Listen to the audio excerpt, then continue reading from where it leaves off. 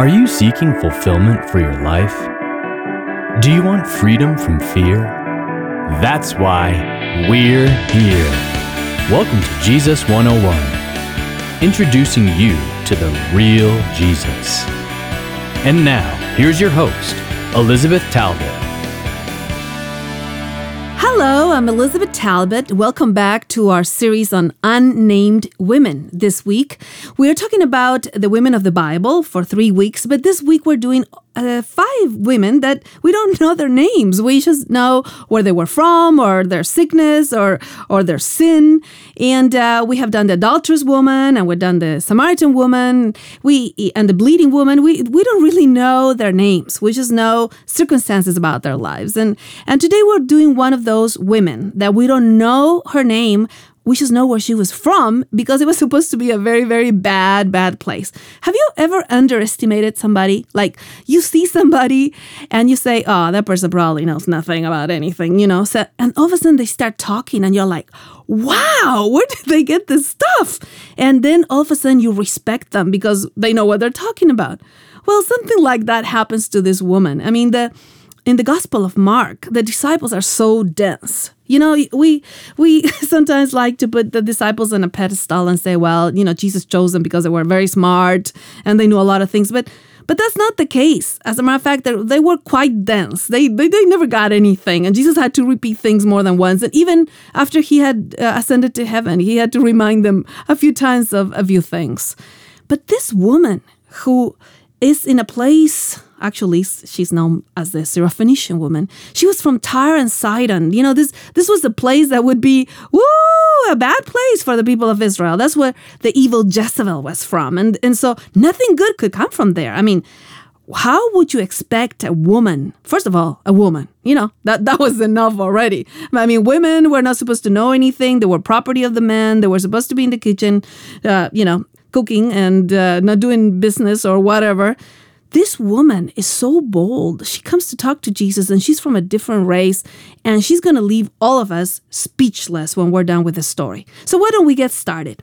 Her story is between 2 other stories that are very, very important, and actually her story is the breakthrough of the Gospel of Mark, where he will tell us, the Gospel of Mark is believed to be Peter's version of the Gospel that he told John Mark, who used to travel with him. And you can look at this in the book of Acts. But when Mark tells the story, this is his breakthrough event, this dialogue with this Syrophoenician woman. This is when he will show us the scope of Jesus' ministry and how everybody's included, that there's not a select group of people that he came after, that he actually came for anyone who will listen and anybody who wants him. So this story of the Syrophoenician woman is in the middle of 2 other very known stories, and they are the feeding stories of Jesus. So we're going to start on Mark chapter 6, starting on verse 34. This is the very known 5,000 fed is the title on some of our Bibles. The 5,000 people that will be fed with the bread. And we are in Jewish territory, and we start like this on Mark chapter 6, verse 34. When Jesus went ashore, he saw a large crowd, and he felt compassion for them because they were like sheep without a shepherd, and he began to teach them. Well, the problem started that they didn't have anything to eat. So at one point, he says to them, we have to give them something to eat. And the disciples were asking him to send the people away. And he answered them on verse 37. You give them something to eat. And they should have said, what? What are you talking about? Us? But they didn't do that. They started counting their money and this and that. And they said, we can't do this. All of a sudden, one of them brings 5 loaves of bread and 2 fish. So this is where the story starts. And don't forget, we're in Jewish territory because the whole context is going to be given to us in numbers and words that had to do with the Jewish people. So I'm going to read verses 39 to 42. He commanded them to sit down by groups on the green grass. They sat down in groups of hundreds and fifties. Actually, I have to interrupt myself here. The groups of hundreds and fifties was very important to them because that's the way Moses had the groups in the desert. So it's almost like we're seeing the new Moses coming up. We're in the desert. There's nothing to eat. Remember how Moses divided everybody in groups of hundreds and fifties? Well, that's exactly what Jesus does. Verse 41, he does 4 things with these 5 loaves of bread. He took took the 5 loaves and looked towards heaven, and he blessed the food and broke the loaves and gave it to the disciples. He does 4 things, 4 verbs, very important verbs that we'll see later on. And they all ate and were satisfied. And we're told that they picked up 12 basketfuls. And this is obviously a very important number for Israel because there were 12 tribes. And here we have 1 basket left for each one of the tribes. And we're told that they ate and were satisfied. Now, a little thing I want to tell you from the Greek is that the word for baskets is kophinoi, which were the baskets of the Jews. So here we have 5,000 men, says verse 44. Obviously, 5 is very important for the Jews too because of the Pentateuch, the Torah, the 5 books of the law. So 5,000 men, and we have 5 loaves of bread, and we have 12 kophinois, baskets of the Jews left, 1 for each tribe. So we're all happy, we're all satisfied. We have the sheep of Israel that are being fed. So some of the people would say, hey, this is our Messiah. He came for us. And then all of a sudden we get something. A dialogue with a woman that is not part of us. And this is where the breakthrough happens because we're all going, what? Jesus is going to talk to this woman? Well, if you continue reading on verse 45, Jesus says, we have to go to the other side of the lake. And they get into a big storm. And verse 52 is very interesting after the storm because it says that they had not gained any insights from the incident of the loaves, and that's why they were afraid in the storm. And you're going like, what does the bread have to do with the storm? Well, obviously, Jesus was enacting all these parables, these messages to them to teach them a lesson. But, they were dense. They didn't understand.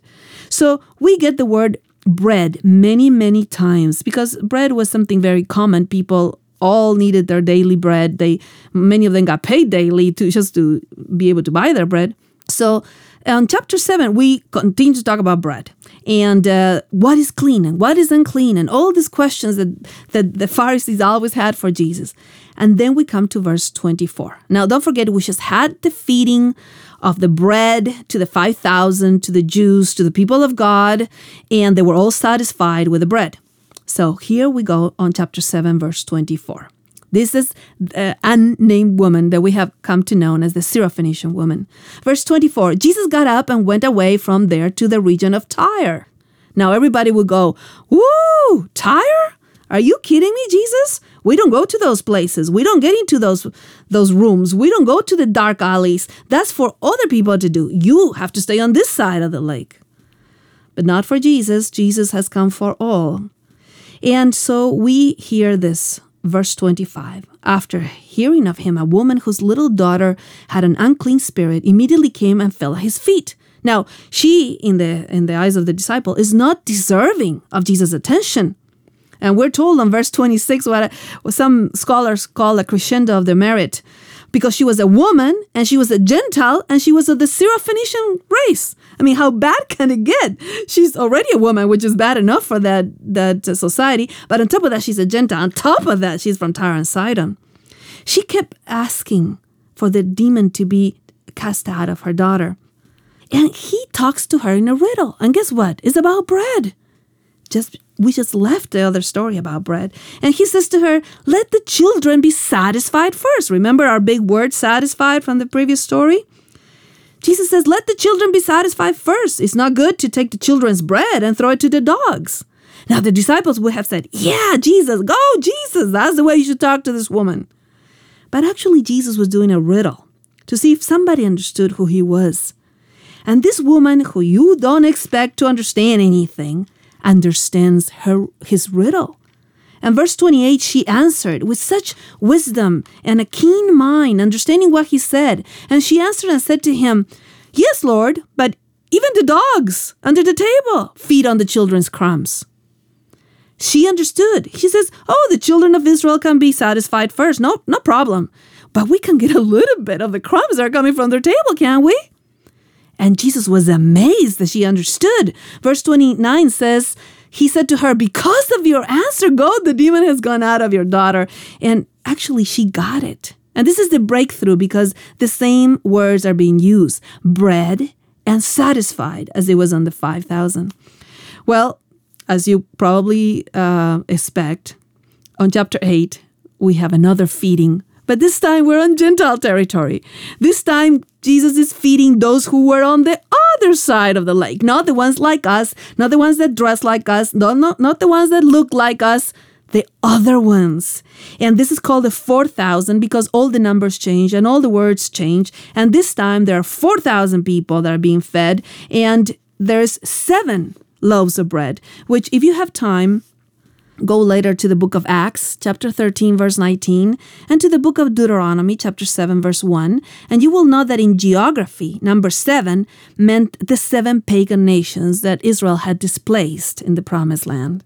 So everything now is 7. We have 7 loaves of bread. We have 7 baskets left. But we have everybody satisfied again. And I'm going to read it to you in verse 5, chapter 8 of Mark, verse 5. And he was asking them, how many loaves do you have? And they said, 7. And he directed the people to sit down on the ground, this time not in hundreds and fifties, because we're no longer in Israel territory. And he did the 4 verbs. He took the 7 loaves, he gave thanks, he broke them, and he gave it to them. And we're told in verse 8, and they were all satisfied. Now, the 4,000, obviously, you already know, had to do with the 4 corners of the earth and the universality of what Jesus had come to do. But this time, the word for basket is spuris. It's no longer kophinos, because the spurides were the baskets of the Greek. Well, there's a great summary that Jesus does on this, just in case they missed it, on chapter 8 of Mark. And it's only found in the Gospel of Mark, the little summary. Jesus says in verse 18, having eyes, do you not see? Having ears, do you not hear? Do you not remember when I broke the 5 loaves for the 5,000? How many baskets, by the way, the word is kophinoi, because it was a Jewish basket, full of broken pieces you picked up? And they said 12. And then he says, when I broke the 7 for the 4,000, how many? And he uses the other word, spurides. How many large baskets full of broken pieces did you pick up? And they said 7. And he says, do you not yet understand? Do you not get who I am? Do you not get the scope of my ministry? Well, the disciples are dense as we are sometimes. And they realized that Jesus' mission is bigger than they understood.